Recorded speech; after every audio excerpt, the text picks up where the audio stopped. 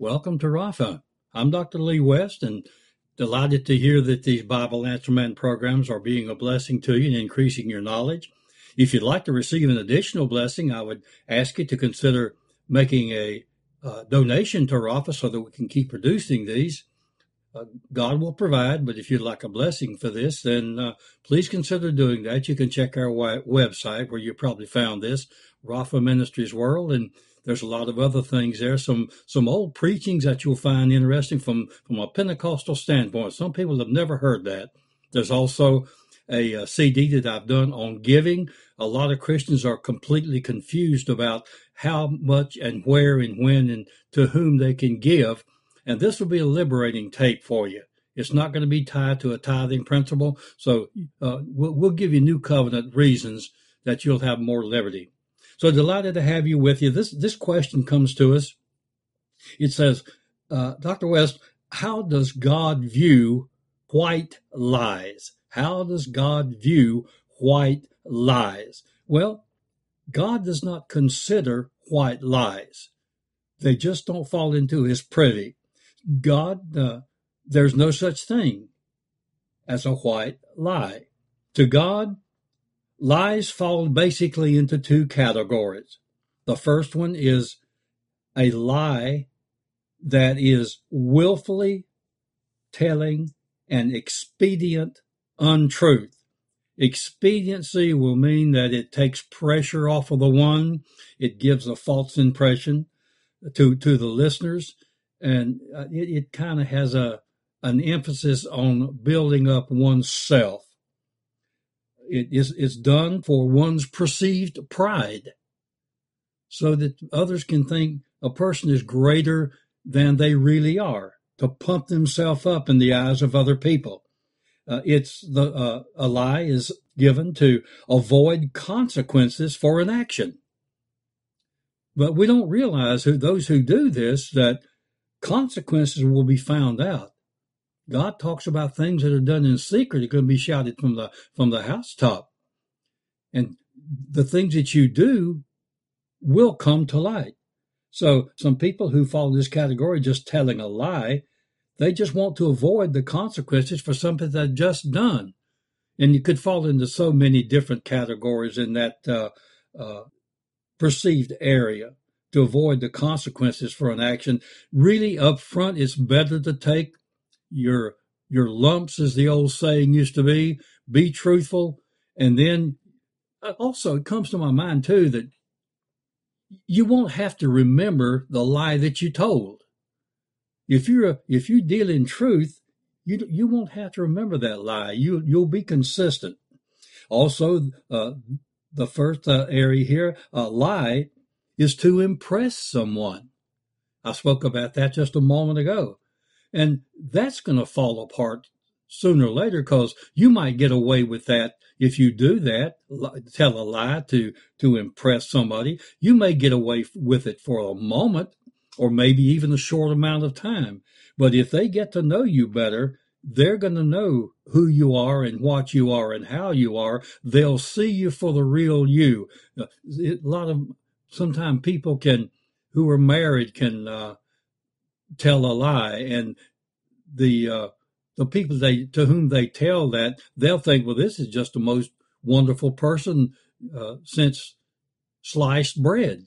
But once they get to know you, or if you ask their mate, you'll find that that's not true. So those are the reasons, and there are others. I just wanted to touch some of the tops of the mountaintops about the fact that lies fall into two categories. The first one is just a lie. We covered that. The second part of the B part of it is the action of a liar. Now, this is vastly different. A person can tell a lie, and that doesn't make them a liar. But being a liar is one who lying is a way of life with them. They just are incapable of facing facts and telling the truth. They just lie because it's an expedient way to take the heat off. It's one who has lost sight of all truth. And I'll cover a very good point about this in just a moment. But they've lost sight of just a casual truth Because in the final analysis, you're not going to really impress anybody by being a liar or even telling a lie. They're gonna know. Many people can just see through you. People who are Christian and astute in the Holy Spirit, they can just perceive a person who's telling them a lie. It may be by body language, it may be by the verbiage, it may be the way it's enunciated, but these are people who've just lost sight of the truth. It's one who cannot face reality. They live in a world of unreality. They have to lie to be a categorical liar to ease the reality of the scene. They live in another false world. So they just can't face the reality of what they're living in. They have to, touching some of the other things, they have to pump themselves up in other people. Even the people that they don't know, they're braggadocious. And they just can't face the reality of who they are, maybe their economic situation, maybe their popularity or social standing. Some people just can't face the fact that they're a middle-class person. They live in the world where they are a wannabe in one way or the other, that they're not as popular as they would be. A liar, the actions of a liar would be one unable to accept evaluation. They can't let people truly see who they are because, first of all, that's based on the fact that they don't like who they are. And if a person doesn't like themselves, they're going to lie. They're going to be a categorical liar instead of just telling lies. It's one who has been overcome by demonic forces. Now, when a person moves into being a liar state, I think this is probably I know it's the most important factor to consider. They have been overcome and are being controlled by lying demons and devils. It's just that simple. Now, many of you listening to this have never been taught very much, if anything, about demons, fallen angels, and things of that nature. But once you start seeing that, you're going to see some of these people, some of these things in the people you see every day on the street, people with whom you associate. And sadly enough, you'll see a lot of this even in people who come to church and they have one face on one side and another face on the other side, like the old, I think it was a Chinese way of doing that, of making a statement. Because one overcome by demonic forces, this when a person gets to this point where they're overcome, they're either heavily oppressed or some are even demonically possessed. It's going to require spiritual deliverance because then they've entered into a hole from which they can't dig themselves out. And it's like the old saying, if you're in a hole, stop digging. So if this witnesses to anyone who's listening to this, which you probably won't, but it'll be fodder for you to give to somebody else and maybe carry into your personal ministry, that it requires spiritual deliverance to get this one delivered. And maybe you'll be the one who deliver that. It doesn't take a professional minister to get somebody delivered. It just takes a person who will stand on the word of God and deal with demonic activity. The actions of a liar is the consequences are terrible. They live a life of abject misery.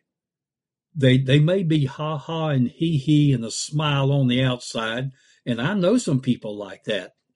But on the inside, when you look spiritually behind the facade and behind the eyebrows, they are in abject misery, rather, and it's for a lot of reasons. Sometimes they've told a lie so long that they don't even know a lie from the truth. And that's when they become deceived and sometimes demonically possessed and certainly oppressed. Now, there's wonderful benefits to being a truthful person. Because you see, as I've just elaborated some things, let me state this now. Perk your ears up. This is going to bless you. All unsaved people are incapable of telling the truth. They may tell something that's a semblance of the truth, but if you keep pressing about it, they'll make a lie out of it because Jesus said, you're of your father the devil. He's a liar. So they have, when you become a liar, then you have the genes of Satan operating in you, and that person, they're incapable of telling the truth, because only one who is regenerated or born again can tell the truth.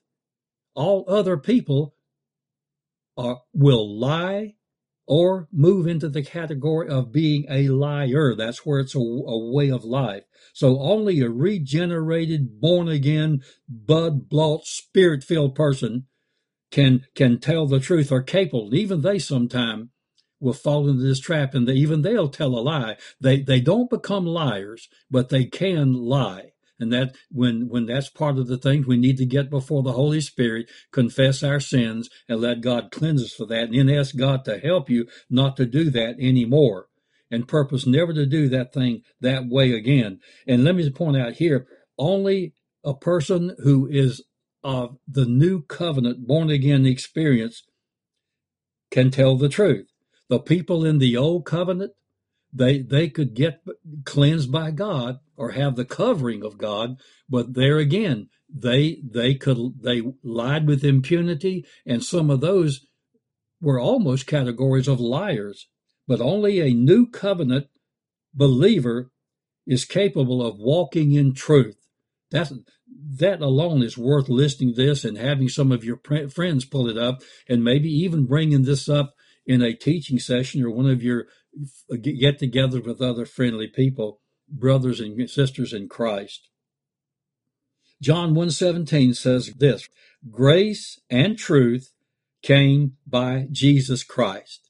These were some of his inherent truths bringing into the new covenant experience.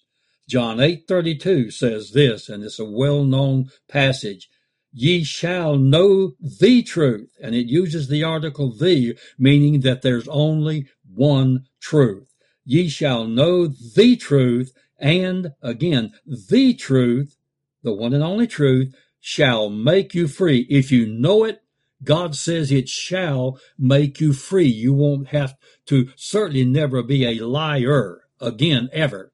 And also, the more you stand on these type of scriptures, the more that you will abstain from letting, as the Holy Spirit aids you,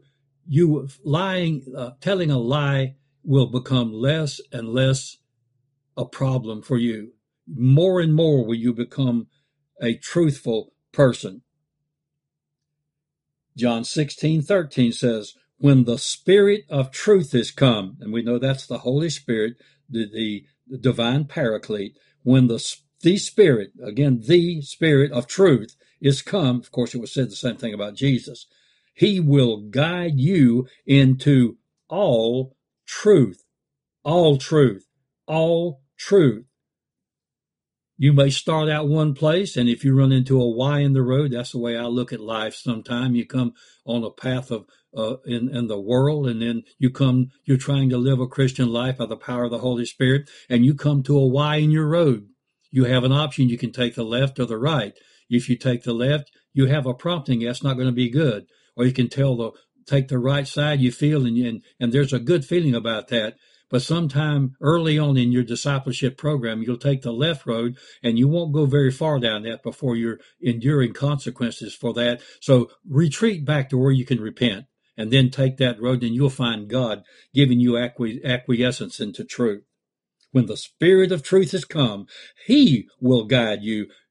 Man can supplement God, but they never override him. The Word of God and the Holy Spirit working in unison. The number 2 in biblical numerics is for testimony and witness. And so Holy Spirit working in conjunction with the Word of God will reveal all truth to you. Men can tell you truth in Sunday school and prayer meetings and things like that. The pastor, they can give you a truth, but it takes the Holy Spirit to guide you into how that truth fits into the whole picture. And lastly, Romans chapter 15, verse 8 says, Jesus Christ became a minister of the circumcision for the truth of God. That means he cut away the flesh. You can walk in truth. You can be led by the Holy Spirit. You can be a truthful person. You do not have to let a lie for some purpose be in your life, and you will never, ever, when you start walking in this, you will never, ever be a liar, because he came to cut away the flesh. That's strictly the circumcision. In the new covenant, it's not circumcision of the body, it's circumcision of the soul for the truth of God. Delightful having you listen to this truth. Go back and listen to it a couple of times. Encourage your friends to come to Rafa's website. You'll find these type of things that will give you spiritual insight in the Bible Answer Man part. And again, there's other things in our website. Many are freebies there, and you'll find some CDs and books and things that we've done that will encourage you. Delightful being with you. Until the next time you view one of our programs or listen to it on the Bible Answer Man, I just pray that God Almighty will just bless your life richly.